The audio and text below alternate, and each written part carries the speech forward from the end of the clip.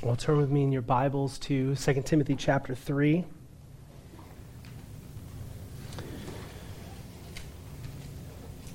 As you do, I'll just tell you I'm so grateful to be here. Thank you for the warm welcome to myself and to my family. I feel blessed to have the opportunity to worship alongside you this morning and sing to our great Savior. And just bring greetings from the saints and the elders at Canyon Bible Church of Prescott.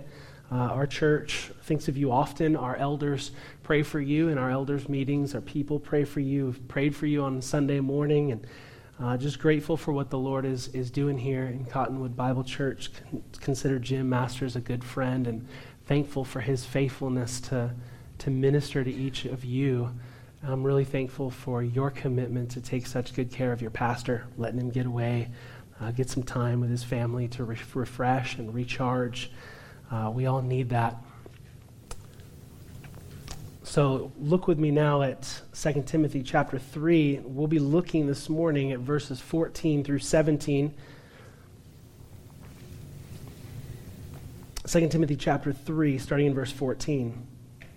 But as for you, continue in what you have learned and have firmly believed, and knowing from whom you learned it, and how from childhood you've been acquainted with the sacred writings, which are able to make you wise for salvation through faith in Christ Jesus.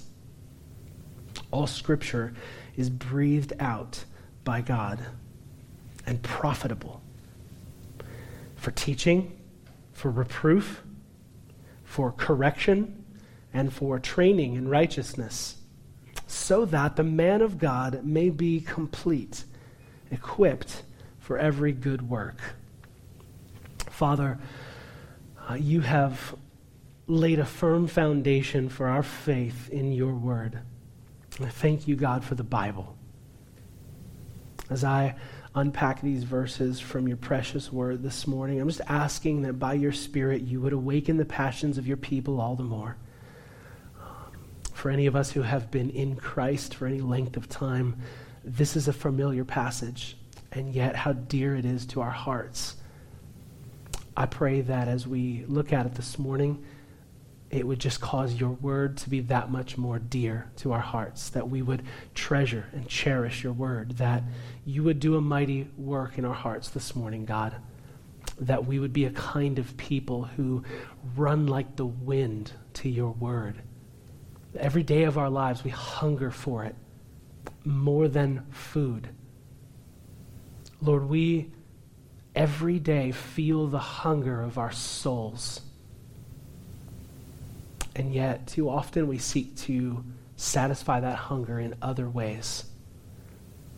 Let us continue to come back to your word, that we would not be merely hearers and so deceive ourselves, but cause us by your grace to be doers of the word, so that our lives would have a spiritual flavor to them.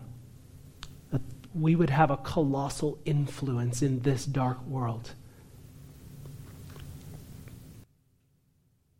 And I pray, Father, for each of the souls here in this room this morning.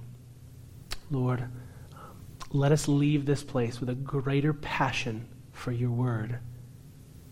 And use us in Cottonwood, in Clarkdale, in Prescott.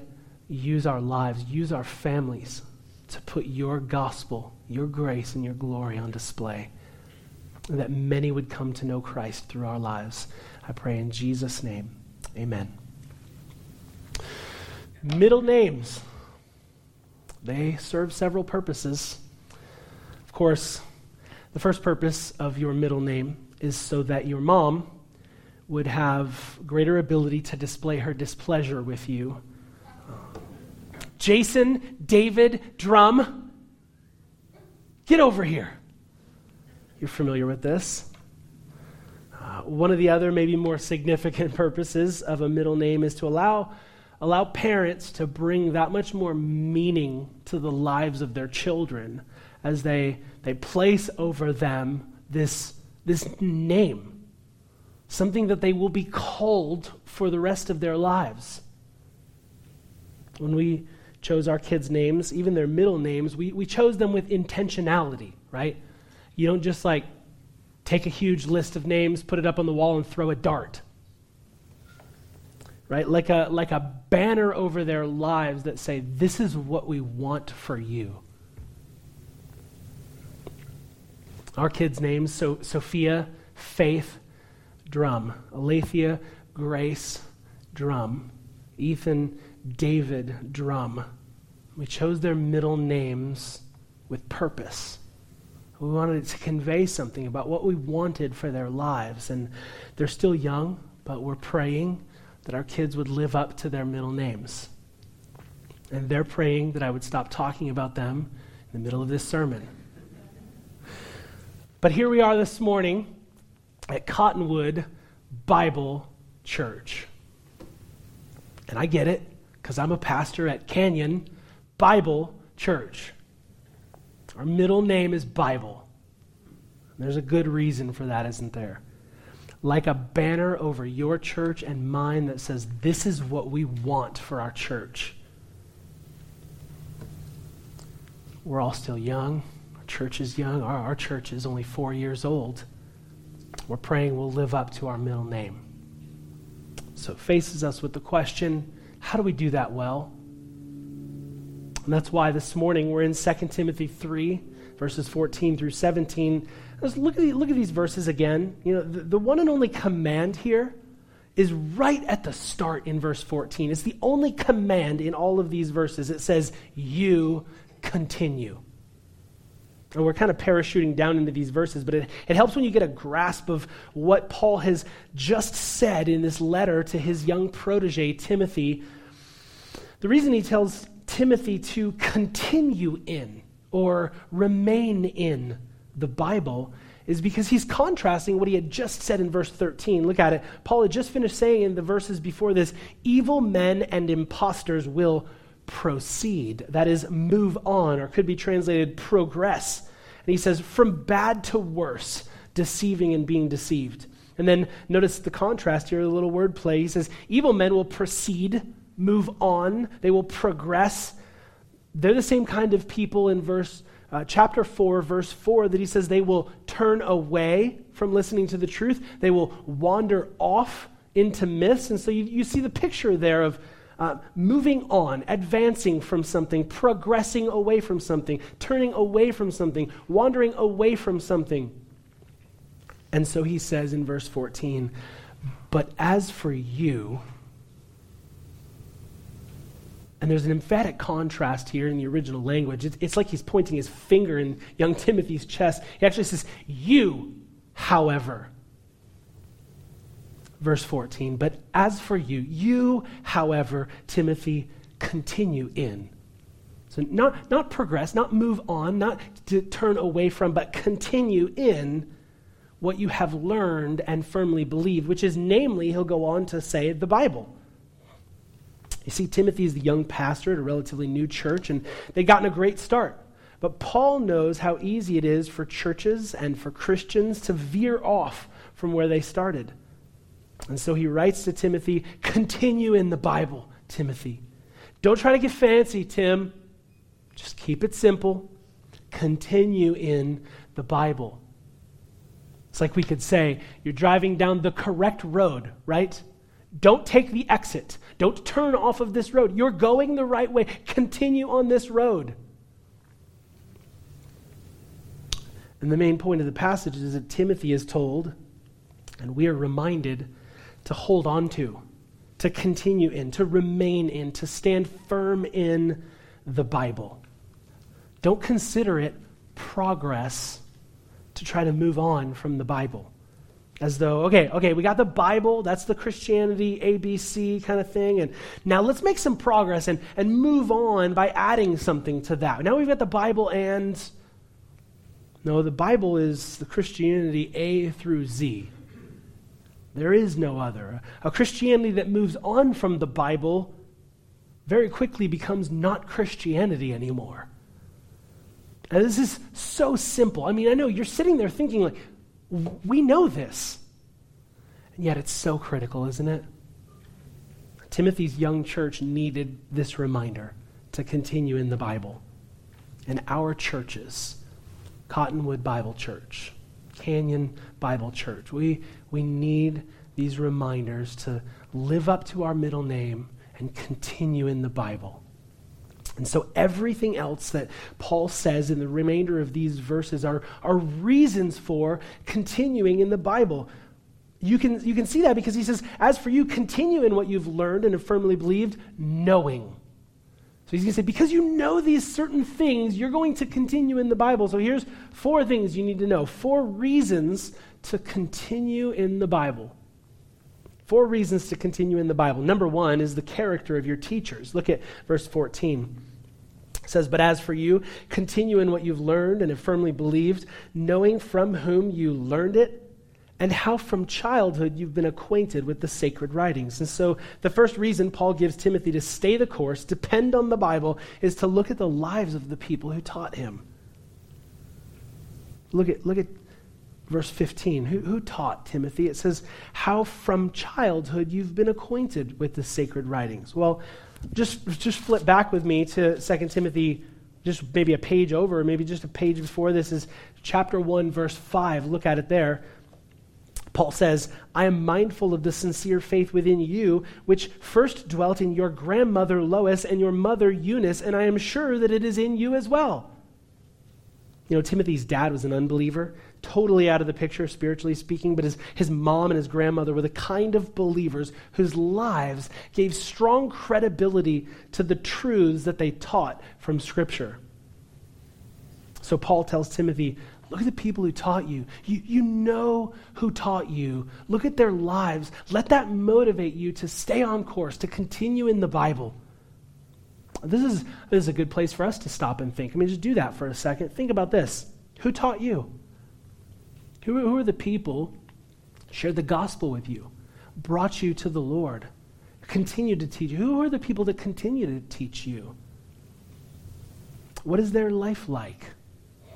Your parents maybe, or your grandparents, your pastors, your teachers, maybe an aunt or uncle, certain friends or coworkers.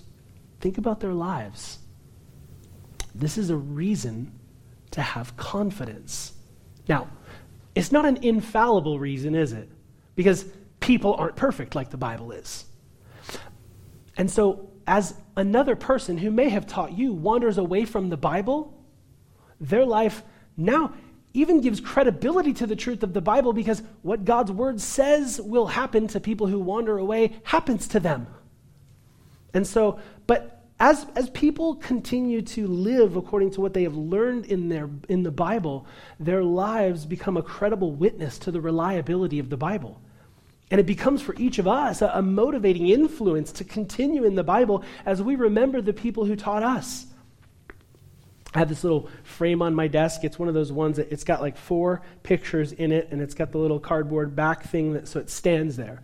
And in this frame, are pictures of me with some of the most influential men in my life. My teachers, my pastors, my friends. And so there's a picture there of Ken Ramey and Chris Steyer and Andrew Gutierrez and Chris Hamilton.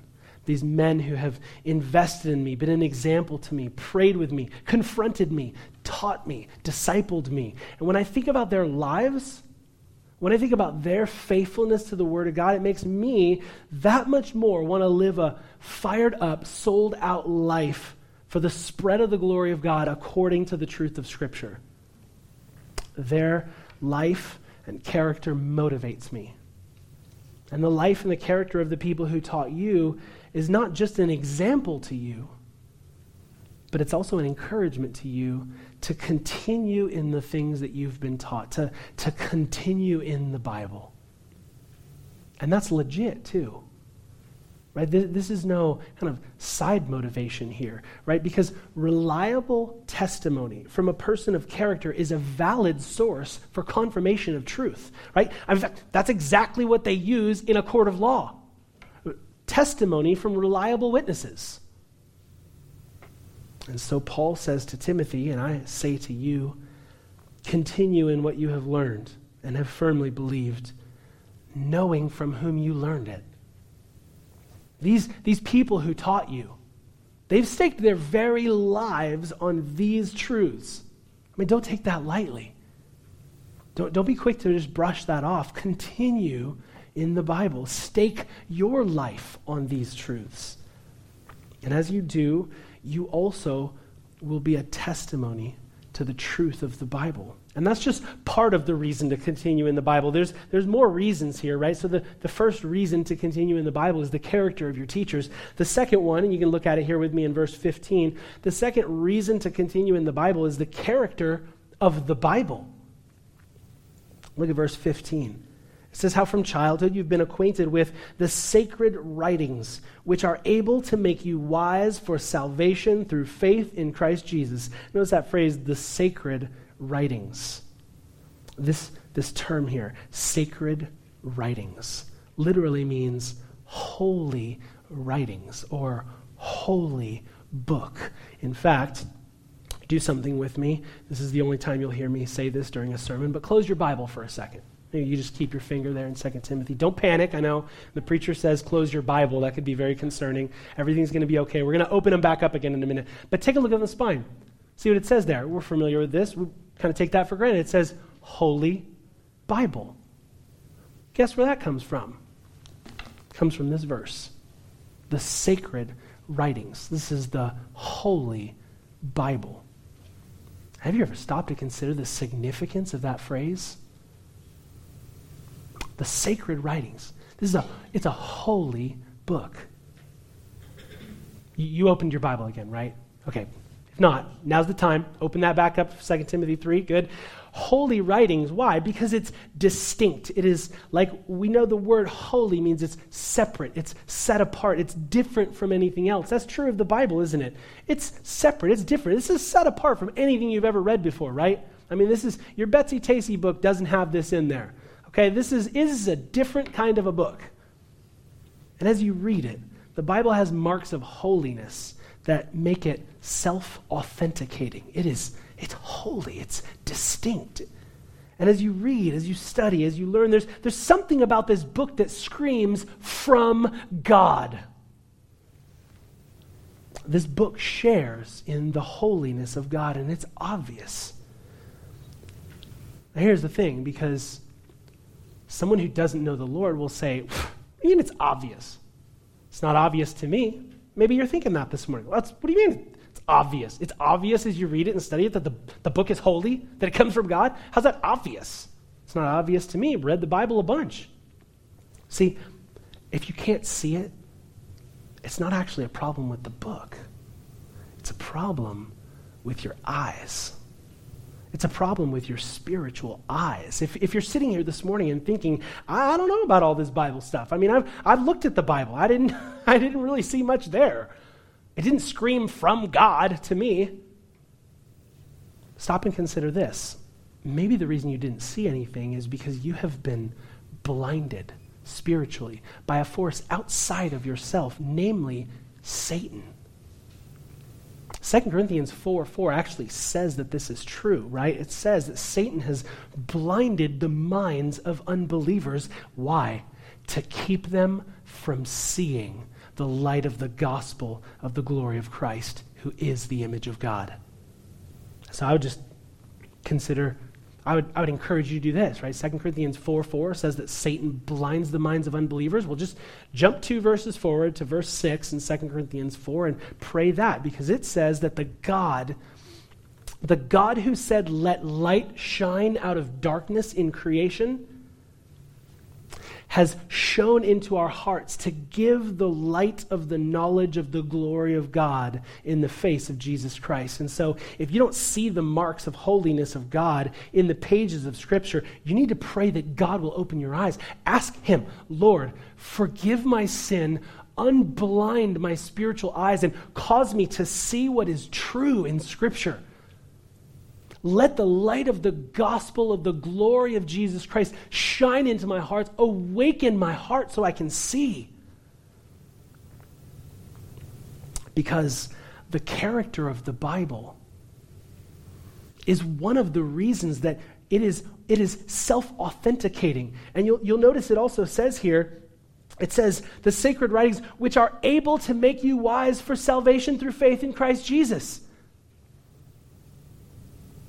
This is talking about the power of the Scripture to do that very thing, to open your eyes.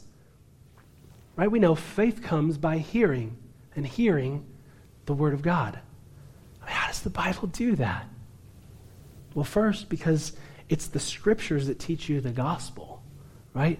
They do that by teaching you about God, who He is, that He's holy and righteous and set apart, that He's set a standard for us, that we've broken the standard. The Bible teaches you about yourself, that you are sinful and that you need forgiveness from the Lord. The Bible teaches you about who Jesus is. I mean, there's nowhere else to find the truth about who Jesus is. Lots of opinions out there. This is the truth.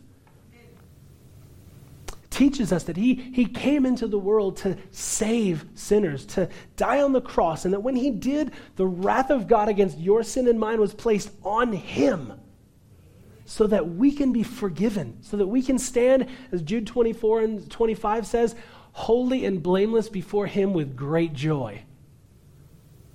And the Bible teaches you about your response to all of that you need to repent. That is, turn from your sinful way of living, believe the truth of the Scripture, believe the truth of the gospel, and follow Jesus Christ.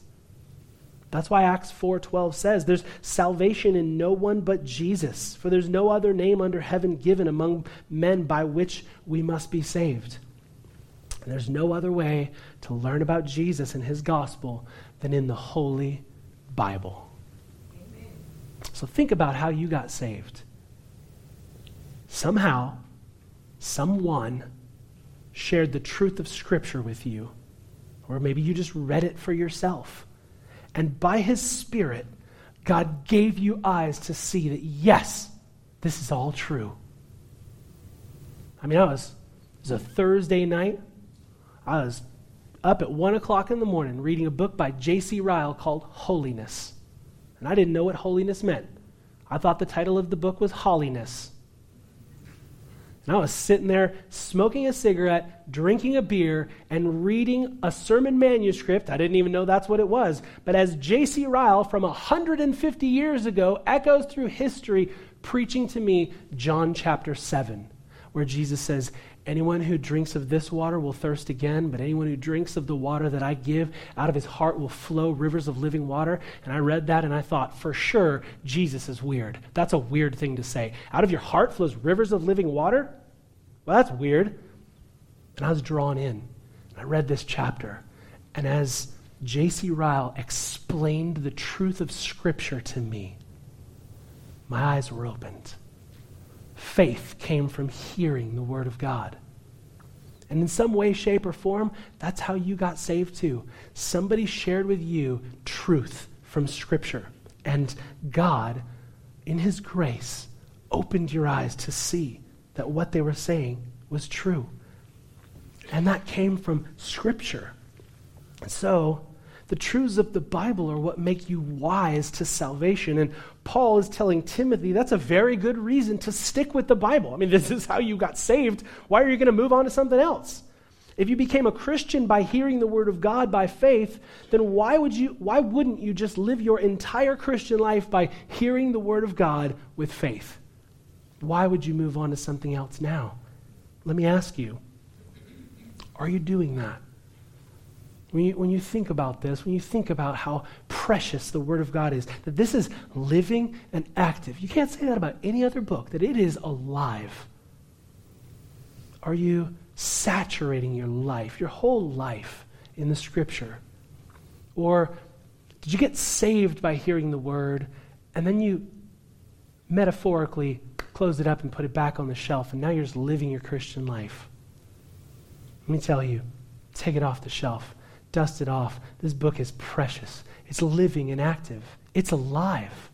And it is not only able to give you wisdom for salvation in Christ Jesus, it's also able to guide you and direct you as a lamp unto your feet, a light unto your path, so you will know the way in this life. So memorize it.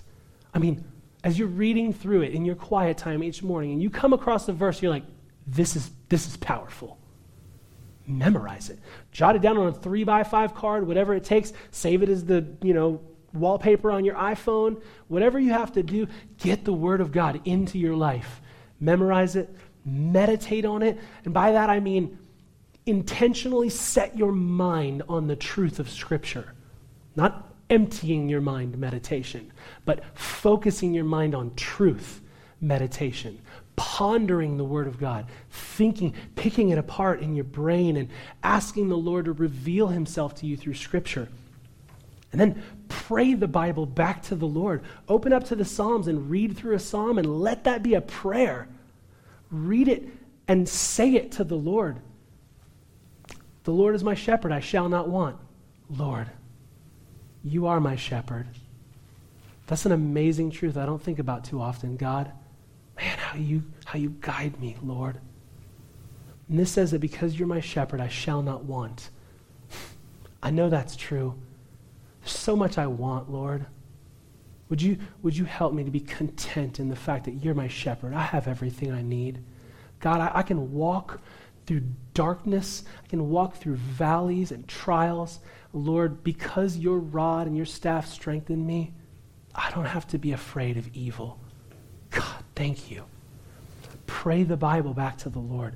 Let the Bible guide and direct your entire Christian life. Shape your life with the words of life. As a friend to other people, continue in the Bible. I mean, we're all constantly helping one another. I mean, this is like what parenting is. Kids are like, I don't know what to do. And parents say, this is how you do it.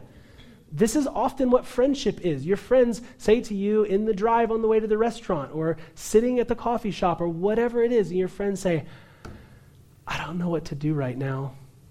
Or would you pray for my son who walked away from the faith? Or would you pray for this friend who just got cancer? Or would you pray for me because I'm trying to find a job? Whatever it is that your friend says to you, ask yourself in the back of your head, what does the Bible say about this? Because they don't need my opinion right now. They need to know what God says. So ask yourself, what does Scripture say about this? And then say that to them. You know what? I don't know a lot. I don't have all the answers. But I know the Bible says this. I just pray that's an encouragement to you. Right? We're all constantly helping one another in this life. Use Scripture in those conversations. The Bible is what saved you. The Bible is what saved your friend. So don't turn and live your life or give advice from anything but the Bible. Stay on course. Continue in the Bible. And there's great rewards when we continue in Scripture and great dangers when we veer off course. You've heard the story of the Costa Concordia, Mediterranean cruise ship disaster. The captain went off course because he decided, so I look off to the side here, I'm driving my cruise ship, and there's kind of this cliff over there, and all the people are standing on it. And he thought, you know what would be great is we'll go over here, and if I get a little closer, then the people on the ship can wave to the people on the land. Well, that would be great. This is a good idea. And so he veered off course. And you can Google Costa Concordia, not now, like when you get home. Google Costa Concordia and see the images of a ship capsized with a big hole in the hull because the captain veered off course. His idea might have seemed like a good idea, but because he veered off course, there was a course for a reason. And because he veered off course, he found himself in great danger. Man, we have a lot of great ideas, don't we? Make sure that your great idea doesn't veer you off course from Scripture. Because it might seem like a good idea, but there's a course for a reason. So make sure that when you talk with people, when you give advice, when you comfort a friend, when you lead a Bible study, when you talk with your children, continue in the Bible. In all of those things, just continue in the Bible. It's so simple, and yet we're so prone to blow it. We try to move on and try to offer something contemporary, something relevant, something fancy. Just be the Bible nerd. Okay? We're all afraid, like, man, if all I do is like quote scripture, people are just going to think I'm a huge nerd. Well, then let them think you're a huge nerd. Let them think you're a huge Bible nerd. That's a great thing for people to think of you. And maybe they'll consider, maybe I ought to use the Bible a little more in my conversations. Just be that guy or that girl. Be the Bible nerd. That's why the Bible is so critical. So stay on course, continue in the scriptures. We're looking at 4 reasons to do that. And third reason to continue in the Bible is the character of its source. Look at verse 16. It says, all scripture is breathed out by God. The source of the Bible, the place, the person that it comes from is God himself. And there's no better reason to continue in the Bible. If you have an NASB translation, it says all scripture is inspired by God. And we think, I saw this beautiful field and it inspired me to write this poem. Right? The word inspired literally means breathed into. You can hear it in there, like we think respiration, inspiration. There's a breathing in. And so inspiration, when we say the scripture is inspired, we mean it's breathed out by God. So this literally, when the NASB says it's inspired by God, it literally means God breathed, like the ESV translates it. It's a compound word in the Greek, theo neustos, 2 words, God breathed. The Bible is God breathed. It came to us directly from God himself. That is profound. And it's about as plain and obvious as it gets, too. I mean, this doesn't even need an explanation. I can just tell you, this verse says the Bible is God-breathed, and nobody is going to go like, what in the world does that mean? People always want to know, where did the Bible come from? And here's the plain and obvious answer. All Scripture is breathed out by God. Maybe you ask, like, well, okay, that sounds kind of weird. How does that work? I mean, I thought Paul wrote this letter. But maybe you're saying God breathed it. So maybe you're saying, how does that work? Paul approaches this topic with the focus on the book itself in this verse. Peter addresses the same topic in 2 Peter 1, verses 20 and 21. Let me just flip over there real quick. His focus is on the people involved in the process and kind of how this worked. And it says in 2 Peter 1, 20 and 21, he says, we have the prophetic word more fully confirmed, to which you will do well to pay attention as to a lamp shining in a dark place until the day dawns and the morning star rises in your hearts. Knowing this, first of all, that no prophecy of Scripture comes from someone's own interpretation. In other words, wasn't written by men. Verse 21, for no prophecy was ever produced by the will of men, but here it is, men spoke from God as they were carried along by the Holy Spirit. So you can see how while Paul describes the fact that God breathed the Bible, Paul describes the people and the process that was involved in making that happen. The fact that God breathed the Scriptures for us is the primary, number one, most important, greatest significance, biggest reason for us to continue in the Bible. Because God wrote this book. God is holy. So his book is the Holy Bible. God never makes a mistake, so his book contains no mistakes. God is perfect, his words to us are perfect. There are no errors in the Bible. It is inerrant. The Bible in its original manuscripts is completely without error, entirely true in every word, every fact, every sentence. It cannot be wrong. It is without error. I believe every word of the Bible. Every word. And I defy anyone who says, oh, the Bible is full of errors, and I defy them to put their money where their mouth is and show me one error in the Bible. They're not there. I believe every word of the Bible. That means I believe Jonah was swallowed by a great fish, and he was in the belly of the fish for 3 days. You tell me, like, well, that's scientifically been proven to not be possible. The Bible says it, it's true. I believe Balaam had a talking donkey, and the Israelites had bread from heaven. I believe God gave Moses 10 commandments, and he gave Pharaoh 10 plagues. I believe Moses stretched out his staff over the Red Sea, and God parted the waters, and the Israelites walked through, not on the muddy bottom, but on dry ground. And I believe Jesus was raised from the dead physically in his body on the third day after he died. And I won't have any of these miracles explained away by some scientific notion that makes them all sound like perfectly natural rationalizations for the absence of the supernatural. These are miracles done by God himself, and when the Bible says that it happened, I believe that it's true, because the Bible is the Word of God. He breathed it out for us himself so that we would know that when Ezekiel cried out to dry bones, they came alive. And when someone cried out to my dead heart, I came alive. Because this is the Word of God. It's breathed out by God. So continue in it.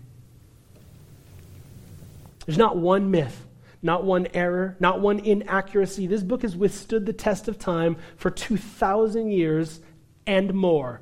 This book alone determines my convictions and my life. To turn from this to any other source is to choose miserable self-destruction. So Paul is telling Timothy that one of the reasons we can trust the Bible, one of the reasons to continue in the Bible is because of the character of its source. It came from God. And where something comes from makes a big difference, doesn't it? When we lived in Los Angeles, we were regular visitors to the beach. We preferred Malibu, but there's a lot of beaches there. Some people go to Santa Monica, for example. Now, the thing about Santa Monica is, this is where all of the storm drains from Los Angeles drain out into the ocean. So oftentimes, people who swim in the water at Santa Monica go home with like red burning eyes and rashes on their skin. Most of the beaches are great there, but not Santa Monica. Enjoy the pier, enjoy the restaurants, don't get in the water. Now let's say you're thirsty, and I say, wait right here, I'll get you a glass of water. And I come back with 2 glasses of water. One of them I've brought fresh, gushing from the springs at the source of the mountains in the Rocky Mountains. I don't know. Yeah, the mountains of Sedona, right? You guys all know where the little, the place to get fresh water is on the side of the road there. It just comes right up out of the ground. It's like the freshest water on earth. So I've brought you some fresh water. And then I've also brought you a glass of water fresh from the beaches of Santa Monica. Now, which of these glasses of water do you obviously want to drink? I mean, they both look the same. They both look like clear, liquid, it's water. Can't tell the difference by looking at them. But obviously, you choose the fresh, wonderful Sedona water. Yeah. Now, if there's a level of importance to the source of your drinking water, how much more significant is it for the truth that you base your entire life on to have a trustworthy source? And since there's no source more trustworthy than God himself, let's base our lives on the book breathed out by him. 4 reasons to continue in the Bible: the character of your teachers, the character of the Bible, the character of its source, and finally, the character of its effects. Look at verses 16 and 17. It says all Scripture is breathed out by God, and it's profitable for teaching, for reproof, for correction, and for training in righteousness, so that the man of God may be complete, equipped for every good work. Now, God didn't write this book so that we could all read it and say, hey, nice book. Whenever someone writes a book, they have a reason. They want you to get something out of it. It's good for something. And when the creator of the universe writes a book, what's it good for? Let's look at what else the verse says. It says all Scripture is breathed out by God, and it's profitable. And profitable just means it's useful to us. We can gain from it, benefit from it. We get something out of it. Well, what's it profitable for? What are the effects of the Bible? It's profitable for teaching, reproof, correction, and training in righteousness. I know you can count, that's 4 things. And there's a progression here. Teaching is what is right. doctrine, the teachings of Scripture that help us to see the world as God sees it, to have a biblical worldview, to have guidance and direction in our lives. Reproof. What is wrong? So whereas teaching shows you what is right, reproof shows you where you're wrong. It's rebuke for wrong behavior. This refers to the Bible's ability to expose things in our lives that are not right. They are wrong. It shows us where we're off course. Third, it says it's good for correction. This is the idea of knowing how to get right. Right? This word refers to getting something back on track or headed back in the right direction. So after Scripture shows us what's right, it also shows us where we're wrong. But it doesn't stop there, thankfully. Praise the Lord. It also then shows us how to get our lives back on track again. And it says it's good also for training in righteousness. And this is the idea of how to stay right. This is positive training in godly behavior and living, not just the rebuke and correction of wrong behavior. So it shows us, the Bible shows us what's right, that's teaching. It shows us where we're wrong, that's reproof. It shows us how to get right, that's correction. And it tells us how to stay right, that's training in righteousness. Look at the end of verse 17. Why does the Bible do all of those things? All of this so that, purpose clause, the man of God may be adequate, equipped for every good work, or complete. That means that whatever this life throws at you, you can be ready. It means that whatever trials come, you can be ready. Whatever your friend brings up in that conversation, that typically you would think you wouldn't be ready to respond to, if you know the Word of God, you can be ready. Whatever ministry opportunities God gives you, you can be ready. In spite of the challenges of parenting, you can be ready. In spite of the difficulty in your marriage, you can be ready. You can be equipped for every good work. Because the Bible makes us that way. Makes us adequate, equipped for every good work. And remember, Paul is telling Timothy, this is one of the reasons to continue in the Bible, to love the Bible, to cherish the Bible, to stand firm on the Bible. When you think about the character of the Bible's effects in your life, why would you turn away from this? We need this so much. As much as we all like to live and act and put on the face like everything's going so well, if we all just had a moment of honesty, we could admit we all have things in this life that we just haven't figured out. Things that if we think about too much, we might just burst into tears. Things that we're just dumbfounded. People that we don't know how to help. Situations that we're not sure how to respond to. Heartbreak that we're not sure how to heal. Life is full of this. The Bible will bring us so that we are trained and equipped and ready. And we need this. So, if we want to be Christians who grow, who help others grow, who live for the glory of Christ, we do it through reading and knowing and living the Word of God and nothing else. That's why 2 Timothy 3:14 through 17 has clearly given us 4 reasons to continue in the Bible and clearly shown us if we're going to grow as individual Christians, if we're going to succeed as families, if we're going to train our kids in righteousness, if we're going to allow our marriages to be a picture of the gospel, if we're going to be the kind of employees that we want to be, if we're going to live up to our middle name as a church, we must continue in the Bible. Paul's given us 4 great reasons to do that this morning. Let me pray. Father, how grateful we are for this precious text. Certainly, Lord, every word is inspired and profitable. And yet, we confess, God, that some passages like this one just stand out like a diamond among gems. We just cherish these kind of truths. To be reminded how wonderful the Bible is. Father, forgive me for how often I can live my Christian life with my Bible closed. How often I can take for granted that you've given us this incredible thing. Forgive me for how easy it is to sleep in instead of getting up to dive into Scripture. Forgive me for how often I give people my opinion instead of yours.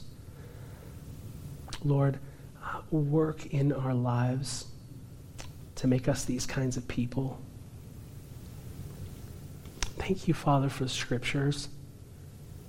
Thank you that you have not remained silent. You have spoken. You have not left us without a testimony to the truth. You have spoken. You've breathed out your words so that we could know the truth.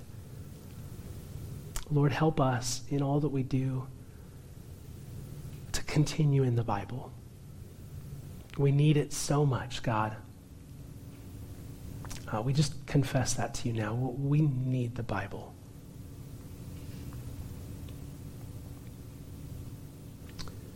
Father, we're grateful for our incredible time together to sing to you this morning, to read your word, to study your word, to talk with you.